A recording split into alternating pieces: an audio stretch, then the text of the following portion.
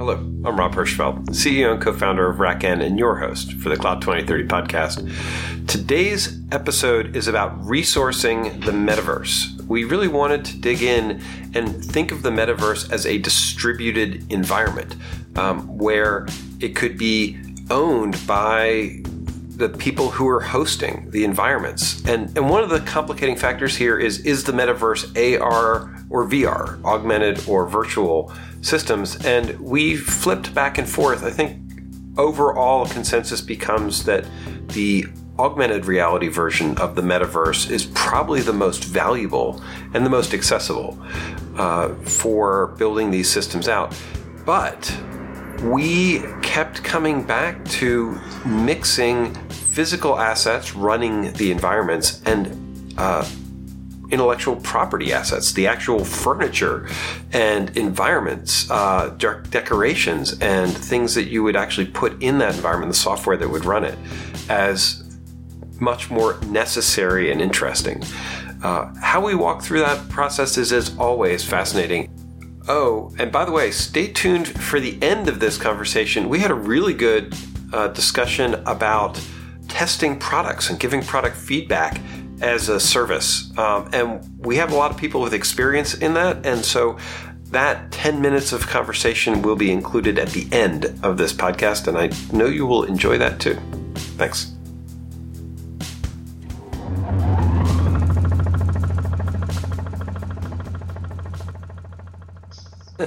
To me, I think metaverse. Well, is it? I think metaverse requires the three-dimensional space here and the immersive experience, or what? At least the way Facebook is busy promoting their legless people. Are we talking there's a VR short version or of VR? I think that the vision would involve a degree of both. From that perspective, where there's a degree of interaction, but potentially you could see people overlaid into your space instead of having to be in a completely immersive space. By immersive, Rob, do you also include? Well, what do you include with immersive? For example, do you get into kind of real-time munging of data and its presentation? Do you get into shared whiteboards? Do you what are we talking about here? It's a really good question. So let's do this more specifically, maybe, and imagine a virtual conference room where you had people sitting around. Lost my video altogether. Where you had people sitting around a virtual conference table who were not in the room and able to collaborate and work together. So I would go actually a step further. It'd be really interesting if some people were physically in the room and some people were virtually in the room, and then you could actually have a hybrid interaction between those people. And is the objective then to make it as close to a real experience, like a physical experience? Is that the primary role of the metaverse? Go ahead, please. Yeah.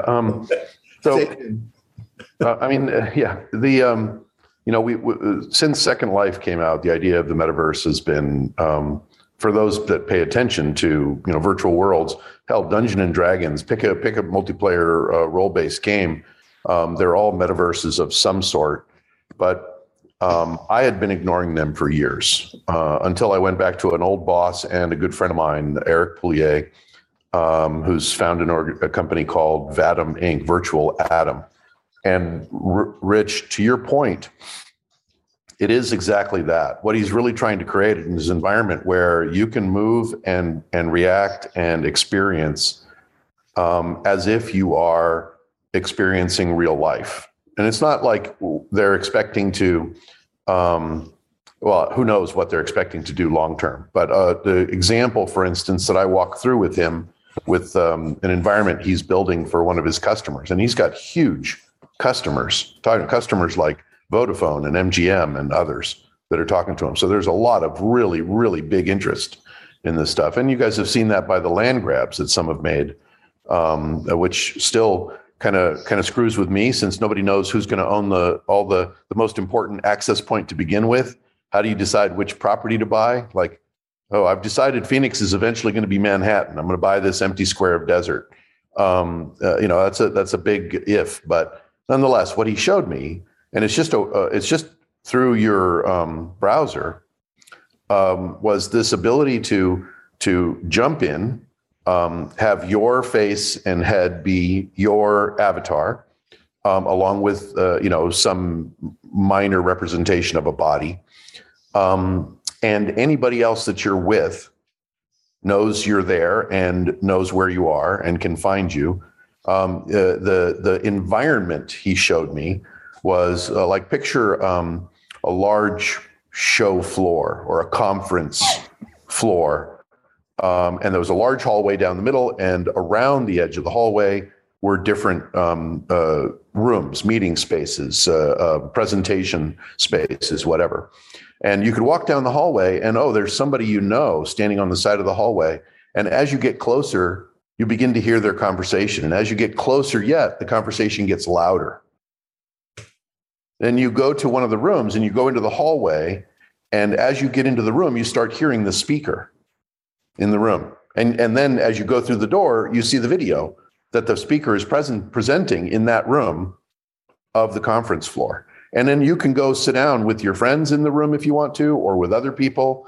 You can interact with the other people that are in the room. So it really is I think immersive is overused, right? But it's much closer to being, to connecting people for an experience than it is just watching something happen, right? I mean, I've been to and participated in an enormous number of virtual talks in the last 2 years. I've not liked any of them, not one of them. There's nothing worse than talking into a blank screen and hoping that people are not looking at their phones, hoping that people are nodding when you think they would nod at your comments. I never got comfortable with that. But this really allows you to experience an activity and create memories and opportunities with friends and relations in ways that, working via Zoom or working in the blindness of a virtual presentation like via Zoom or WebEx or something like that presents today. And I think that if I would paraphrase Eric, I would say that that's what he's trying to create. He's trying to create something that allows you to in these virtual spaces, actually develop memories and experiences that can, to some degree, mirror what you would expect if you were there in person. So what's the underlying communication mechanism around that? Because I mean, to be honest, I don't know. I was involved in a project here at my company where we were essentially taking, like, there's a feature in WebEx where you can create breakout rooms and all of that stuff that goes what you're talking about, but essentially putting a really nice overlay, virtual room overlay on top of that. And there's a few of those systems around. We use one with some of our development teams. I'll go dig up what the name of it is. But yeah, it tries to bring in, Rob sitting in the library, which means, he wants quiet space to go do some research, and and if you really have to bug him, you can bug him, but he would prefer not, right? That's sort of the implied thing. Or he's sitting in the break room, which means, he's sort of, he's up for a conversation. Those, I mean, I think those are interesting, but I think I'm sort of kind of skeptically dubious of the value of them. Yeah, well, Klaus has been waiting. I'll shut up for a minute. Go ahead. Go ahead, Klaus. Thanks. Sorry. Yeah. Yeah, so I'm kind of thinking along the same lines as Don, like mostly in terms of when we've looked at other technologies like blockchains or DLTs or Kubernetes, we've asked ourselves, is this a solution in search of a problem? And I have to ask the same thing about the metaverse. Like, what problem is it trying to solve? And you kind of answered some of that, like the connection from the presenter to the audience. On the other hand, the scenarios that you were given were scenarios with a small number of participants, and I just can't see this scaling up. Like 10 years ago, I was an avid MMO player, and getting 20, 40 people to interact with each other in one area, it was a performance nightmare. Doing this real time with something at the scale of a conference, I just can't see it working fluidly. I mean, it can work, it's just not fluidly. So I'm skeptical. Well, and there are two more hands up, so I'll just provide. And sorry, Rob, I'm jumping in, but Klaus, we've used those comments any number of times, as you mentioned, for any number of technologies, and oftentimes, you picked on Kubernetes as an example. Oftentimes, it's not about whether Kubernetes eventually solved some real problems; it's about whether it solved all the problems that it was trying to be defined for when it was new. Now, the fact is that Kubernetes is a fantastic product for where it works best. Should it solve all of the problems people think it should solve, like being at every edge? Should people try to continue to add more things to it to make it into OpenStack? Probably not. But blockchain, if we were having this conversation 3 years ago, I would have repeated the same, I would have repeated this back then. I would have said blockchain is just a cool man's version of a decent database, a decent distributed database. I wouldn't say that anymore. I would not say that anymore.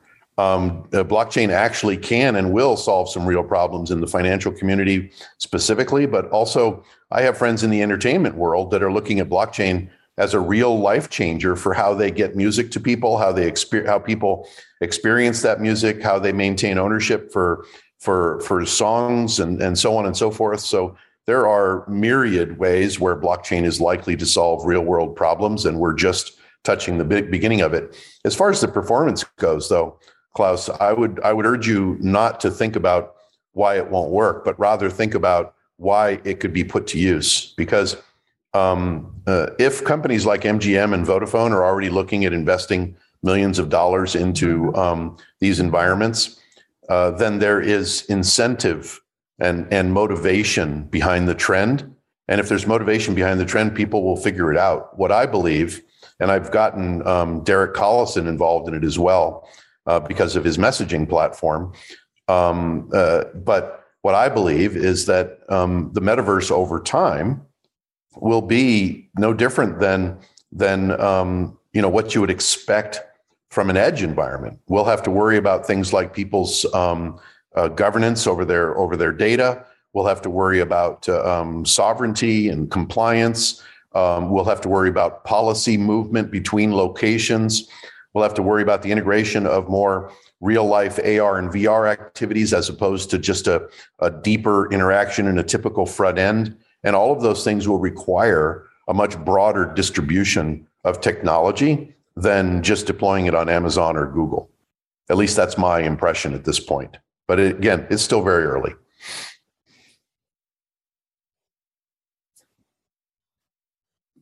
Oh, okay. Go ahead, Joanne. Sorry, Rob's letting me take over. I think we're finished. No, y'all are. Since I wasn't sure y'all could see the raised hands, which is good. Raise hands when you want to jump in, but not interrupt. And I assume that a degree of like, oh wait, this is directly pertinent to that conversation. We'll jump in on.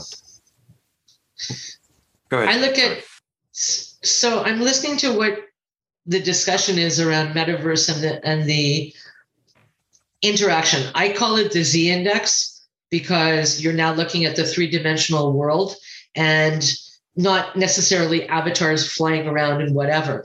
But I liken it to geospatial technology. And I think that that's a very good design and reference point to look at the technologies behind it. Because if you think about it, if you've ever gone into a mall and walked around and suddenly your Bluetooth goes off or whatever, and you're being directed down to a particular store through a directory system or anything even remotely close to that, which is the navigation for malls for stores to attract more foot traffic and things like that. That's a very well-defined technology set. It's a version of geospatial, let's say, for the collaborative environment. This is the beginning of metaverse technology as well. And to Mark's reference of Second Life, and I was a big proponent of it way back then. The only difference to metaverse now is that we have the opportunity to become personal edges.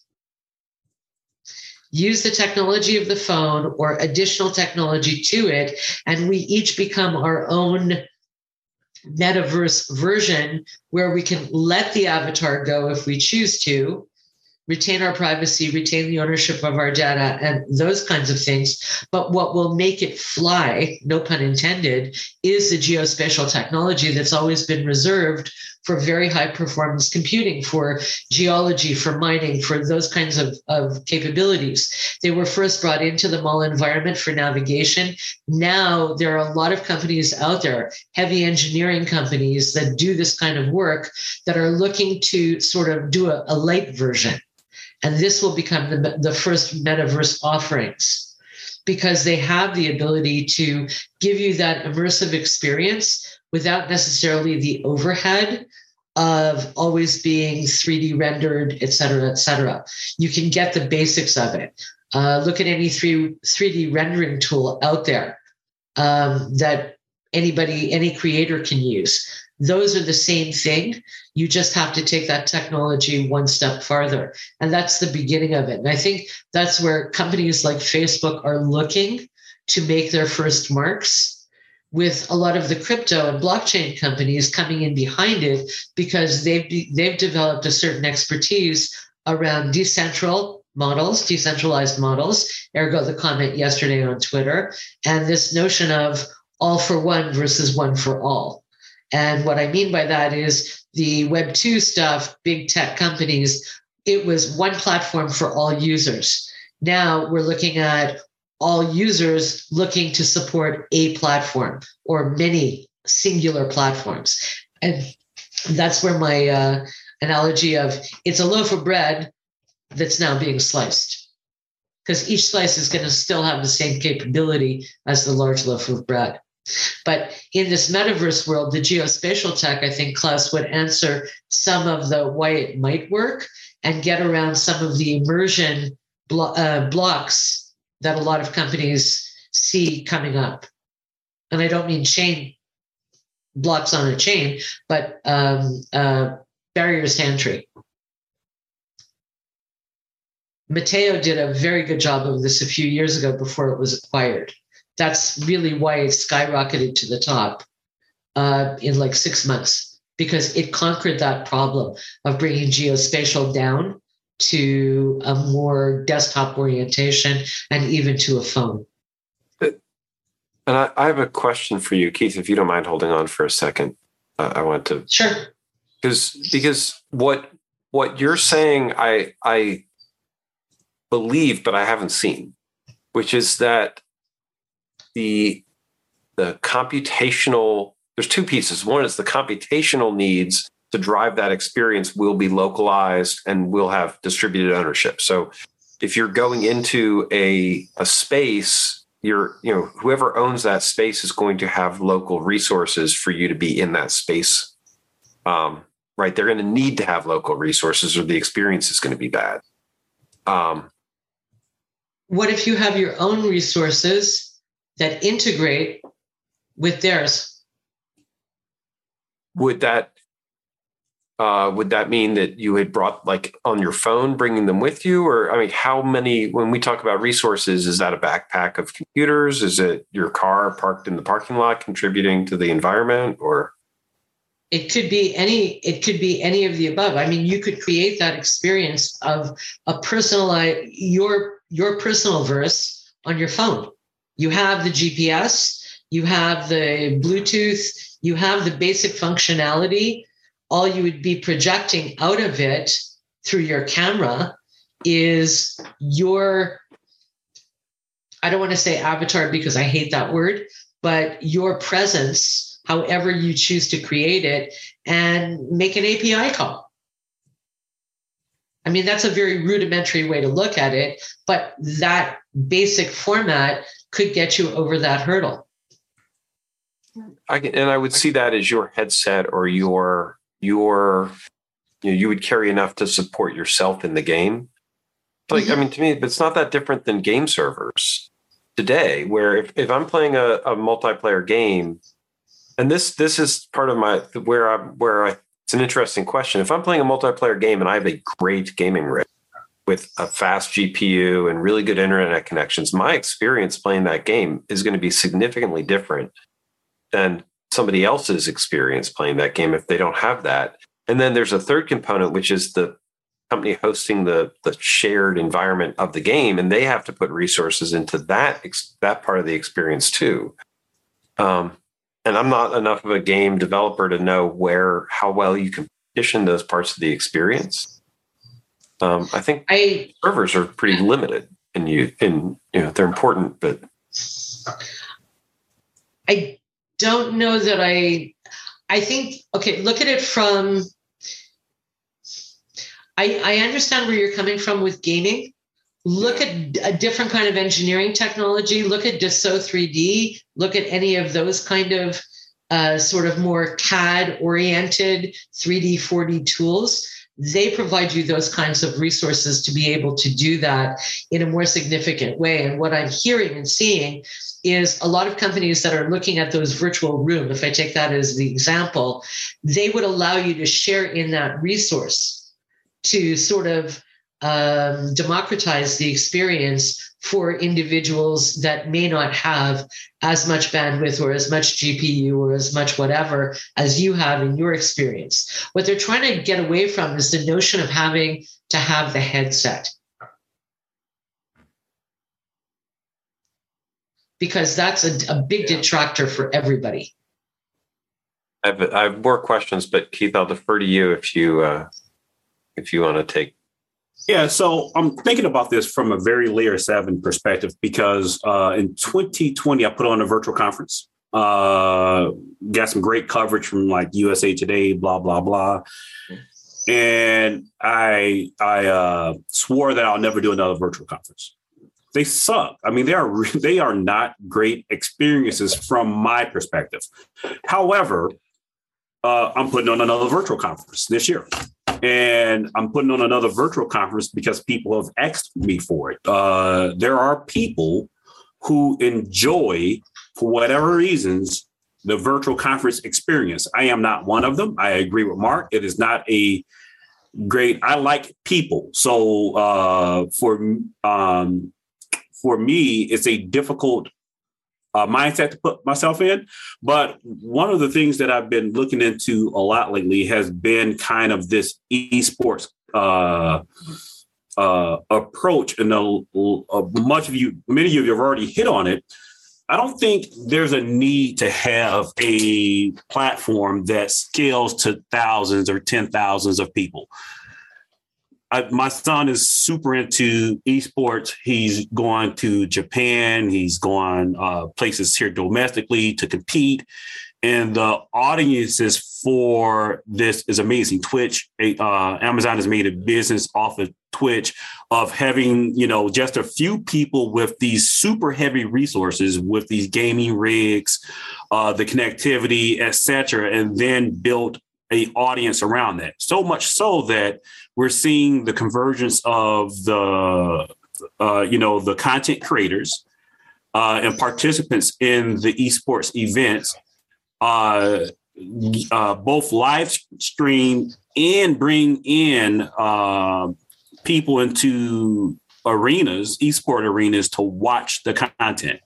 So if we think about kind of how the distributed metaverse would work in practice, I probably envision that it would look a lot like that, where you have the mega content creators. So if I was to put on if my virtual event, I might have, if I had the technology, and I think this is what we're talking about, if I had the technology to support the event in May, I'd have like 3 layers. I'd have in-person panels where people are, talking in person. I'd have a virtual VR element similar to the one Mark described.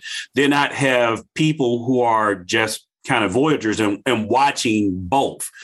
If you think about kind of how real conferences work, most people don't interact. Most people simply just go to you have the speakers, you have people like us who talk to each other, and then you have people who look in on all of those conversations.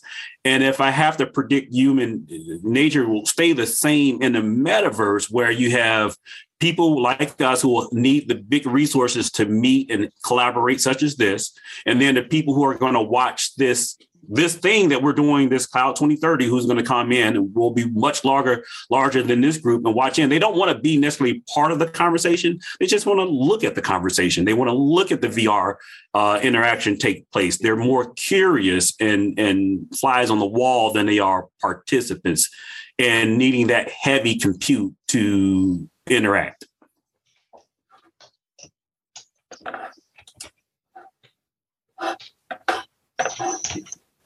I guess I still come back to, does it require a lot of resources to have those? Like where are the resources for that interaction, right? Because I'm still, maybe I'm being overly focused on the tech or the infrastructure side of this, but I go back to Joanne's push on, and this is Web3, democratizing it, right? Rather than it being, I need an Amazon scale Twitch to stream out a live event. Can this be something where you're visiting, back to Snow Crash, or where you're visiting a company or a home or a business, where they're hosting the resources for that event. And the quality of that event, right? So if you haven't read Snow Crash, it's becoming more and more relevant all over again. You have to like it.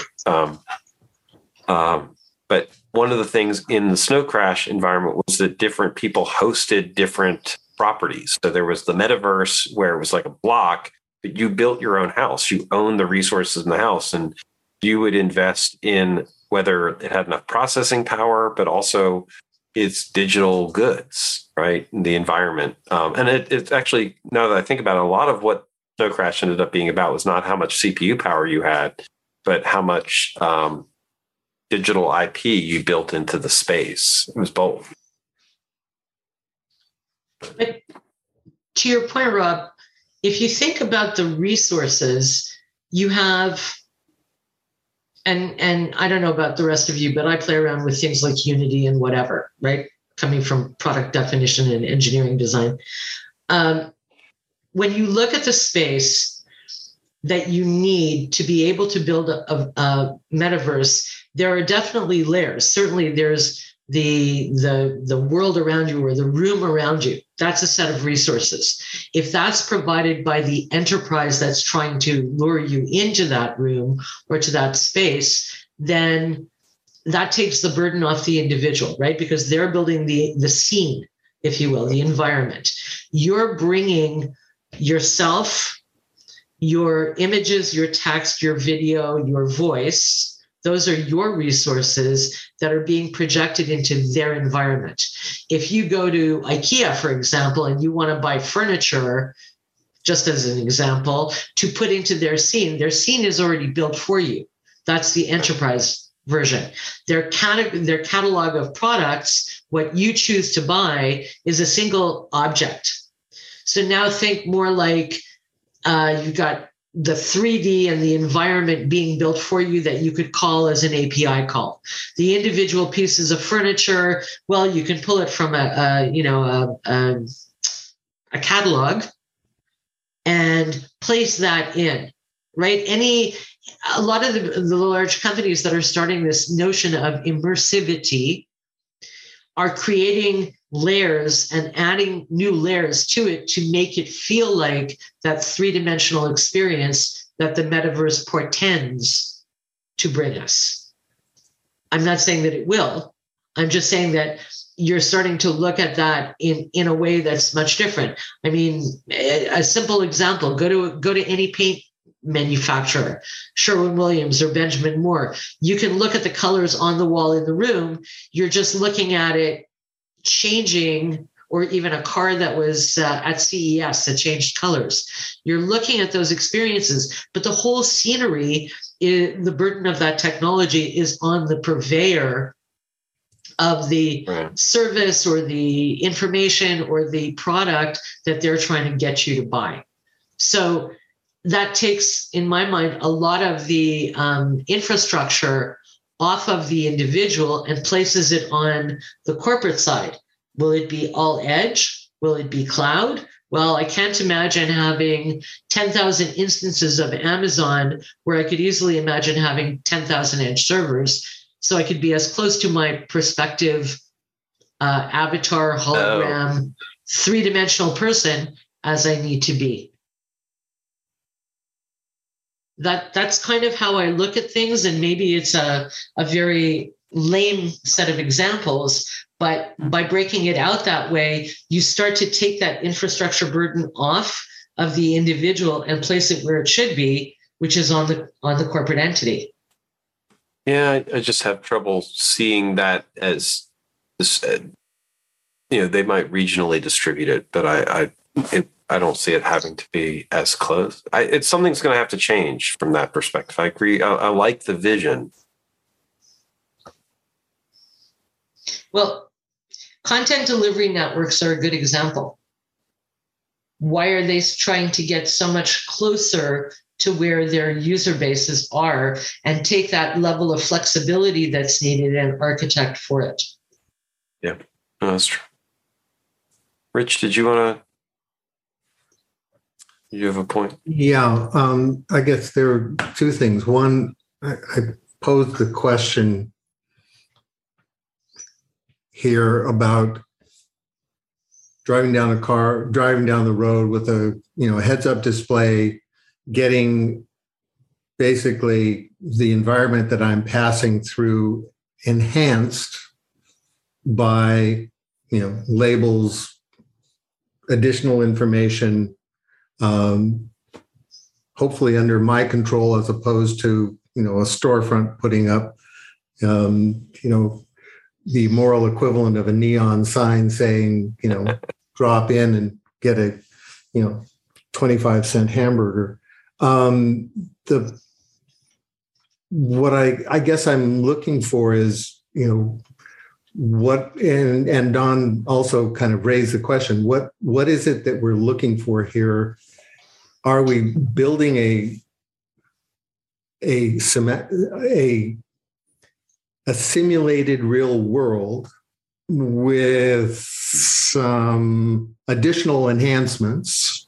We get to decorate it, we get to accessorize our real world, or are we talking about some kind of an unlimited kind of like a gaming experience, a completely fabricated imaginary world? And that's I think we're conflating a lot of our questions here because of that lack of understanding where along this spectrum a VR or a virtual reality or a metaverse actually exists. I don't disagree with you, but let me ask a question. How many here have gone to anywhere in the world and used an AR application to understand that as they're walking, they're passing by buildings or museums or whatever that would be of interest that they don't know are there. Okay, so you have and I have. Anybody else? A full AR? Like, I mean, I've an AR done experience.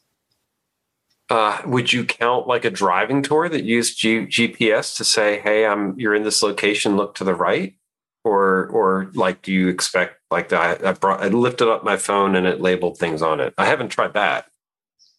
Okay, you should try that.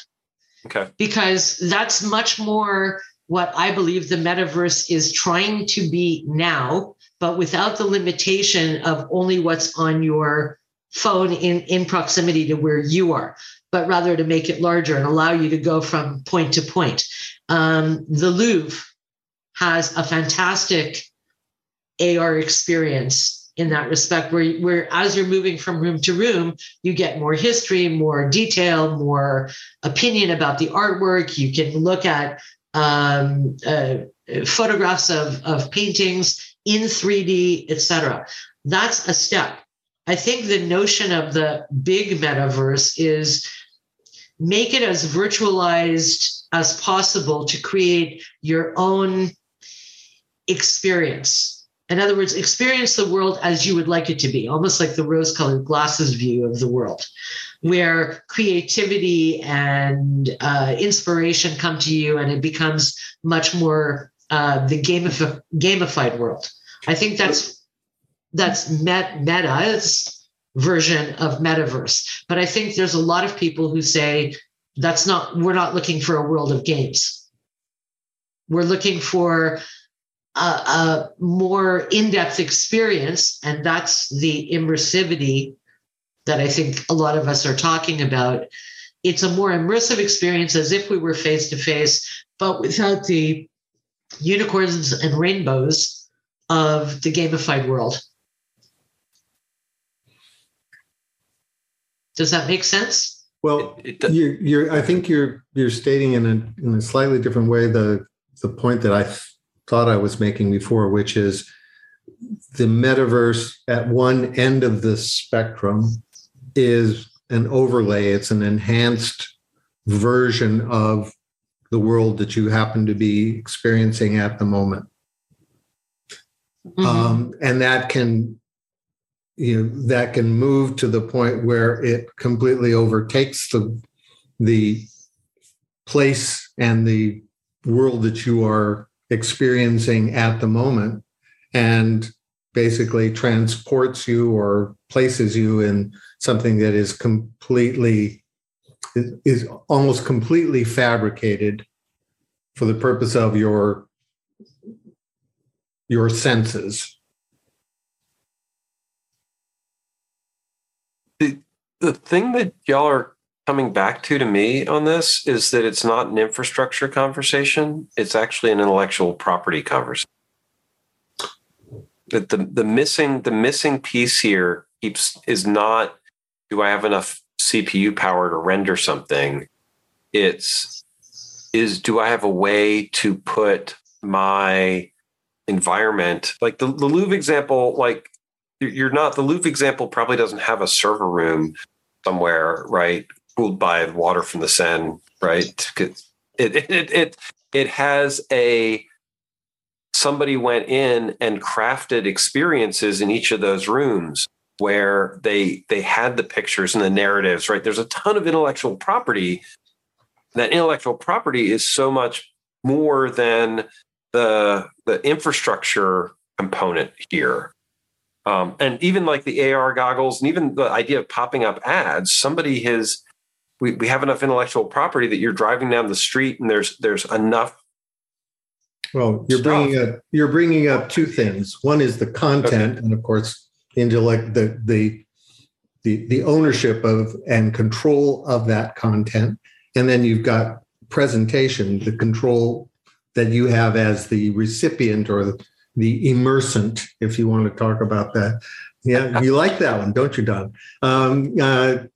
The person or the group that's experiencing it, what levels of control do they have? And I think those are both exceptionally important. And at that point, then you figure, all right, now let's talk about how you make that happen. What does it require? This is kind of starting with the experience and the concepts, and then we'll work backwards. We'll reverse engineer it. My favorite two words. Reverse and engineer. Reverse and engineer. This is actually probably where Mark Zuckerberg is ahead of everybody else in realizing that it's all going to be about intellectual property content being created for the right. It's once you've created that content, you're gonna promote the environment that allows you to distribute it. But doesn't that also, and Mark, you're muted. I wouldn't want to argue with what you just said, Rob, but I would say that it's possible that what you just suggested is either one or two, and the other one or two is the actual breadth of the destination, right? And what Mark Zuckerberg has is breadth of destination because of the existing population he has already, and frankly, because of his technical distribution of his environments, and his ability to tie it together with equipment that allow you to experience it more effectively. So I really think I think that the content is the intellectual content is going to be hugely important, but I think creating the destination, which is why I can't remember what it's called, diverse land or something like that, where somebody went out and spent $500,000 per a specific corner, or 500 million. I can't remember what it was. And that's great if that ends up being literally the com.com location for Metaverse equivalent. But I think realistically, Zuckerberg has that to lose at this point. I'm adding into the calendar for April 7th to talk about this in the IP of the Metaverse. And because I think there actually is a Web3 angle in this, and I think how do we keep it from being a locked-in real estate asset, right? Yeah. And more we have like domain names we have today. Yeah. And I think that's important. If I can jump in really quick again before we wrap up, because part of what Eric's doing is he's integrated things like Web3 oriented functions and wallets and stuff like that. So as you have experiences, you could actually exchange goods with people in real time while you're having the experience. Like somebody could give you tickets, or you could hand them an NFT, or any number of things, and you could really turn the experience into one that not only mimics conversation and being with someone in an environment, but actually allows you to do everything other than actually hand somebody a piece of food that they can actually eat at the moment that you give it to them. A lot of interesting thoughts. This is a fascinating topic. And I love it because I'm a huge believer that Metaverse is going to have an enormous impact on Edge. That's what I keep hoping. But every time we get there, I feel like it's not like it still hasn't. I want Edge to happen. Damn it. It is. But it's just happening from different angles. It has happened. It's happening from different angles, but it's happening. Absolutely. Yeah. That's I keep looking under rocks. Looking under the right rocks. All right, everybody. No, look under racks. Yeah, rack. I can always count on you for wordplay. That was perfect. Nicely done. Thanks. Thank you guys. Bye all. Bye. So don't go anywhere yet. We have another 10 minutes of bonus content today. Before we talked about the Metaverse conversation, we actually talked about product feedback and getting product feedback. And I felt like it was such an interesting conversation. I wanted to include it as a bonus for you here. Enjoy that too.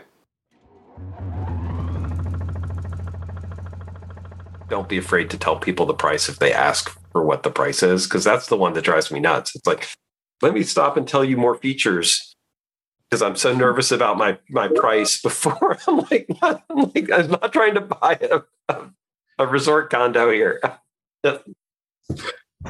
What does it do? What does it do? How much does it cost me? That's what I want to know. Or even better, does it do X? Because that's what I need. Now Yes. tell me what it's going to cost. Yes. Well, my standard is if it doesn't do this, I'm hanging up. Yeah. No, The challenge, My other one is yeah. I expect to walk away with X at the end of this call. If you can't deliver that, please tell me now. That I like that approach to it. The thing that makes me nervous on this is that people expect if they say no, you're gonna hang up, and so it discourages truthfulness. Well, Said that so ambiguously. Truthfulness They lie on their asses off on their You on part the or phone. on your part. Send them an invoice. That X amount of consulting time. yeah. Half-hour increments. Yeah, when somebody says, "I want to pick your brain," as a lead in for a sales call, it's exactly what I say. Yeah. This is my livelihood. Are you willing to engage in a contract? Well, no. Mine is my billing rate is. It's funny. There's some times when I wish there was an easier market for that type of thing. I guess I do like plenty of things with some of the banks and investment houses and stuff that will pay for an hour of your time that way. Mm-hmm. Yeah. I mean, I do a few of those as well, and they always have these qualification surveys that you go through, and I suspect they get most of the value out of their qualification survey. Right. And it's just like, so, I mean, I've become slightly embittered by those. Yeah, so I don't do those at all anymore because I don't get any value from them. Yeah. In the few $100s for the hour, that's hardly worth it. That's not value for me. Like you got to exchange. There has to be an exchange of information. So if I'm giving you like all of my 20 years of insight, and out of that I'm no smarter, but $300 or $400 richer. Yeah, it becomes more of a distraction than anything else, too. I've done some that, especially if they were on a panel, I got something back out of it. Yeah. Well, panels are different because you're getting something from the other panelists. Speaking as someone who's been on a panel with Rob. You've had some good panels. Yeah. But especially the ones that are like, it's like, oh, it's an investment bank and it's this double blind thing and we won't even tell you who you're talking to. Yeah, those are, I'm getting pretty bittered about those. Fair enough. It's interesting that following through on my thought though is like, I mean, Keith, you sort of do this. I mean, they're big studies and you end up bringing in gear and you analyze it and you do a report. There's almost a sense to me that if I could find, maybe a week at a time, somebody be like, all right, we've got this new feature, put it through its paces, tell me if it works. That type of feedback would be sort of interesting. We've discovered that while it's really interesting, the math behind it is really great. Really interesting. The product teams typically don't have the money to sponsor that type of feedback. because it's people intensive. So Yeah. Especially if it's something that I have to outsource. But the best combination is when product comes with marketing and there's a marketing outcome from it. So product gets the insight, kind of the raw feedback, like this really sucked. And then marketing gets the, it sucked, but you should still buy it because, what's your alternative? I'm laughing because I'm envisioning this outcome where it's like, this is the blog post. Maybe there should be an extra thing if you don't publish it versus if you do.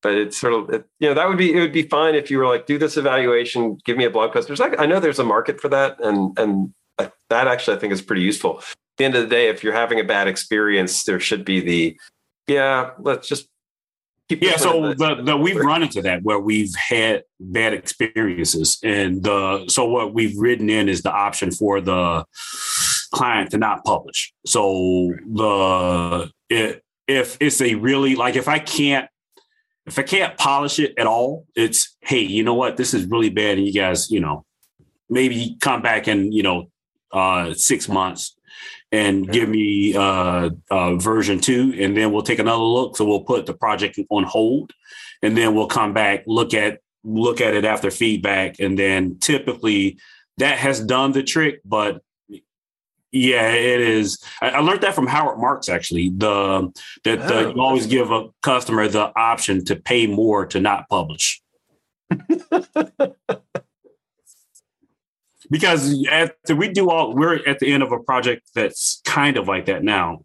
After all that work that we do, we want to publish because that's how we grow our business. Let's throw a big name out there. Intel gives us something and we never ever publish it, then we did all that great work and the industry doesn't get to see it, and we don't, our profile doesn't rise. Then we did a big project with Intel, which has value.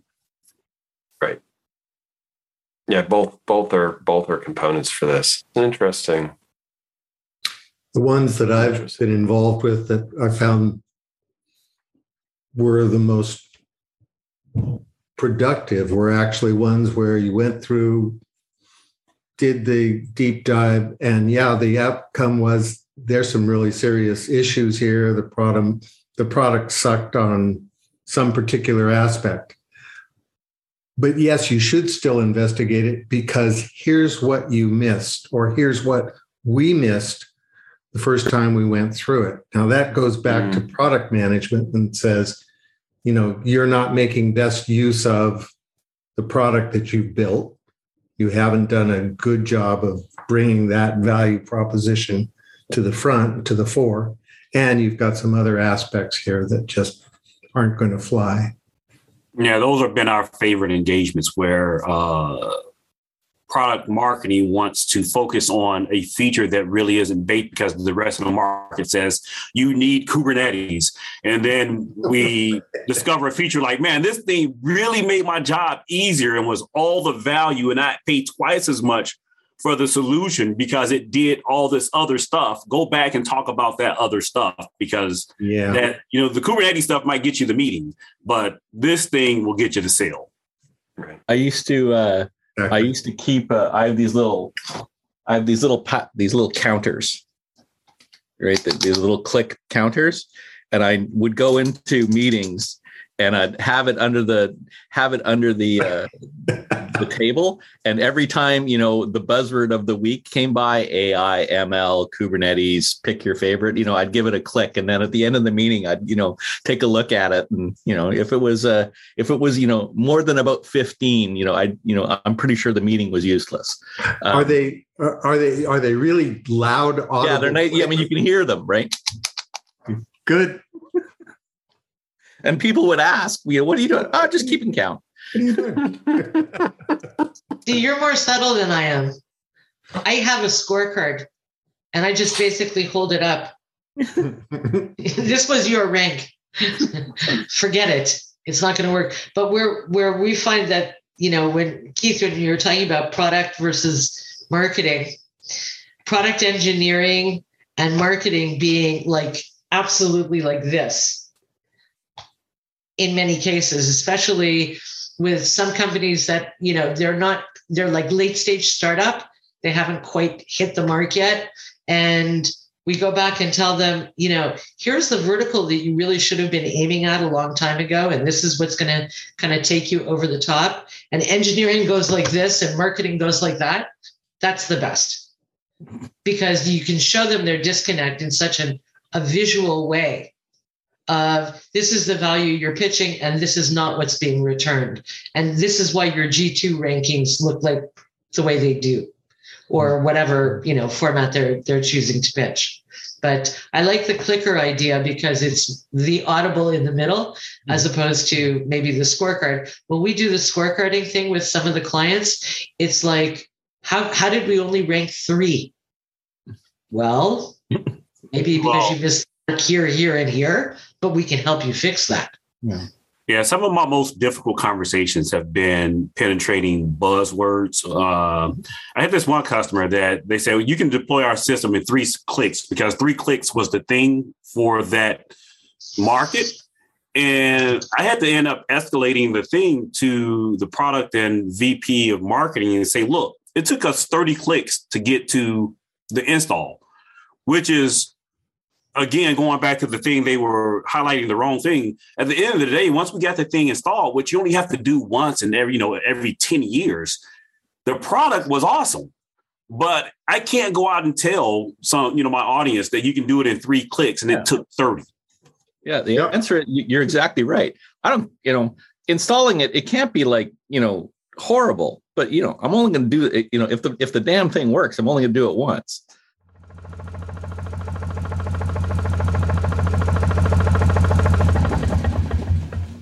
So thank you for listening to our content about the metaverse and our bonus content about product testing, delivery, and feedback, both important topics.